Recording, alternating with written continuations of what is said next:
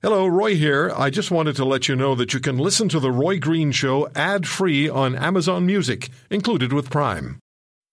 Sign up to The Economist for in-depth curated expert analysis of world events and topics ranging from business and culture to science and technology. You'll get the weekly digital edition, online-only articles, curated newsletters on politics, the markets, science, culture and China, and full access to The Economist Podcast Plus. The Economist is independent journalism for independent thinking.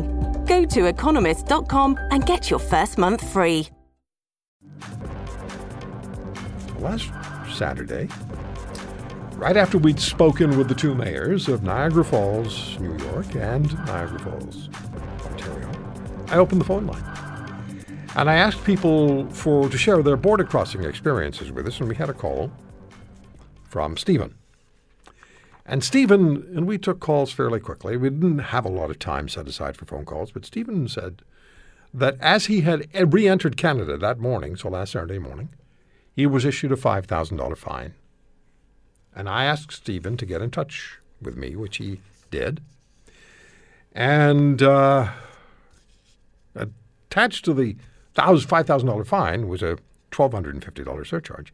So now the $5,000 fine becomes $6,250. For doing what? Well, Stephen is back with us on the program. And by the way, we're going to take some phone calls from you for your border experiences this hour. But Stephen is back with us. Thanks, Stephen, for coming back on the program. When I heard you say last Saturday that you got a $5,000 fine, I thought, how in hell does that happen? How in hell? I don't understand it myself. But basically, I'm double vaccinated. I had the COVID test done within 72 hours of crossing. And I've had my shots more than 60 days ago. So they more than kicked in already. So I'm immune, basically. So you sent, I want to tell everybody that you sent me photographs and photocopies of your actual documentation. So I have it. I have the fine for $6,250. I have it in front of me. I have evidence of your being vaxxed. I have evidence of your COVID test being negative. I have evidence of your ArriveCAN application being filled out and you receiving a receipt with your QR number. I have all of that. And you're a Canadian citizen. And yet you got a $5,000 fine. So do you have any idea what you did wrong? Well, I guess it's because I don't play for the Montreal Canadiens, Toronto FC, CF Montreal, or the Toronto Blue Jays, because they're allowed to cross the border back and forth, not even being vaccinated. But here I am, fully vaccinated, and with testing, and they don't allow the citizens to come back. So let me read you something that I received, and I sent this to you as well. But I want listeners to hear it. So I received this from someone who knows what's going on. That's all I'm going to say. So specific protocols and requirements are still in place for cross-border travel, including COVID-19 testing requirements for travelers. And there's a website that is given, travel.gc.ca/travel-COVID, and so on and on and on it goes. As a quick summary, all travelers 5 years of age or older must provide, if you're thinking about leaving the country, listen up, or coming back. As a quick summary, all travelers 5 years of age or older must provide proof of a negative COVID-19 test result. For those crossing at land borders, they must take the test in the United States within 72 hours of their planned entry into Canada. In addition to the test needing to be completed within 72 hours, and in the United States, there's a list of acceptable molecular tests available on the website provided. An added note mentions that the COVID-19 test taken cannot be an antigen test, and currently proof of having a vaccine will not replace a negative test. As mentioned, this is just a quick summary, as there are additional requirements for various situations, including those who've tested positive for COVID-19 when traveling. Goes on to say, it is possible that this individual, this would be you, Stephen, who had entered Canada at a land border crossing, provided negative COVID-19 tests that were any one of multiples of the following: not taken in the United States, not taken within 72 hours, a test not on the approved list, which includes any antigen tests that are not accepted. The proof of the testing result provided was not accepted based on the requirements as per the website. And then it goes on to say contraventions and fines are coordinated at land border crossings by the Public Health Agency of Canada and laid with their direction. If an appropriate enforcement officer is not available to physically lay a fine, local law enforcement agencies are contacted to assist based on evidence provided by PHAC in addition to CBSA.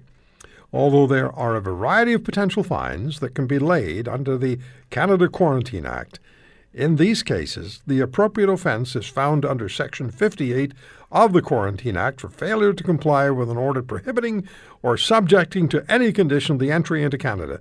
The set fine is currently $5,000, with a total payable fine being $6,250. You never had a chance. Well, first of all, I don't believe these new changes that came into effect the week before have been brought into the Quarantine Act and passed by Parliament. So what did you do wrong in there? Was it that you hadn't had the test done in the United States? Because I saw the test results that you had, the tests you did take, they were negative. Yes, my test was done at Humber Hospital in Toronto because it was done Wednesday night, because I was here Wednesday night.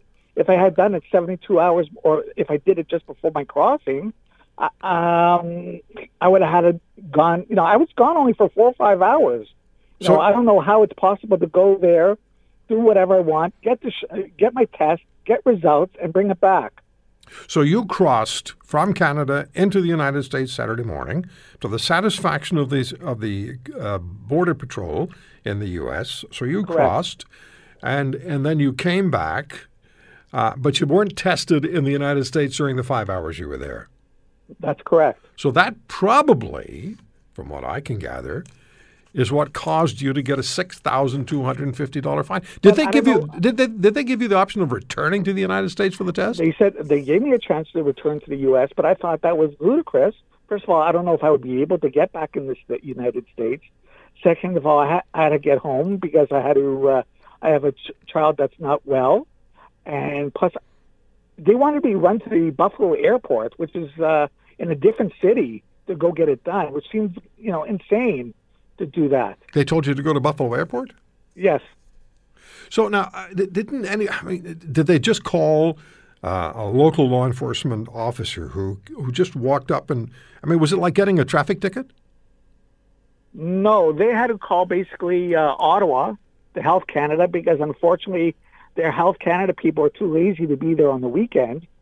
So they have to call some jurisdiction up in Ottawa who gives them advice, spoke to me, and then they have to basically, since again Health Canada is not there, then they have to order Niagara Police to come in from the station to give the ticket. So again, you're a Canadian citizen. You're vaccinated. You had the COVID test done at Humber Hospital in Toronto. It's negative. I saw the report. You filled out the ArriveCAN application. I saw that as well. They sent you a QR number, an identity number that you were supposed to show at the border. You did all of that. The only thing that you didn't do was be tested in the United States during your time there, but you were there for 5 hours. That's right. Not only that, I also did another test when I came back at Mackenzie Health, just to verify I was still negative, and which was verified on Saturday evening. How do you feel? Not physically. How do you feel about the experience? I'm outraged. I'm shaking basically because I'm so upset with this government. I know what you do for a living, and you're a responsible professional. I don't know what to say. I'm looking at this. I read this information, and I'm thinking if somebody gave me this, and I was going over for a few hours, I'd never have a chance. Ever have a chance. I'd blow it. But But so Ottawa told this officer to give you the $5,000 fine and the $1,250 surcharge. Correct. What are you going to do? I'm going to fight. All they want, it seems, the government always want to do is wants our money, put our hand in our pocket. I have no chance, because I said, if I'm going to be found guilty on this, I'll serve the time. And the officer says, sorry, there's no jail time on this. We'll suspend your license, we'll sue you, but we won't put you in jail to fight it. Okay. I said, this is insane. This is really insane that they're doing this. Stephen, I'm going to stay in touch with you and find out how this goes. But, here they're bringing in the Toronto Blue Jays, for instance, next week. Yeah. And 4 of their players played in the All-Star game. One of the players who was in the pardon? Yeah, I know, and they're going to monitor them as well, and they can be fined too. I saw that story. Stephen, I'm going to stay in touch with you on this, okay? Because I want to do a follow-up. I want to do a follow-up with you. All I'm asking is a saying that you might understand is we want to make it a chez nous. This is getting ridiculous. The government coming clamping down on us. If you want to hear more, subscribe to The Roy Green Show on Apple Podcasts, Google Podcasts, Spotify, Stitcher, or wherever you find your favorites. And if you like what you hear, leave us a review and tell a friend. I'm Roy Green. Have a great weekend.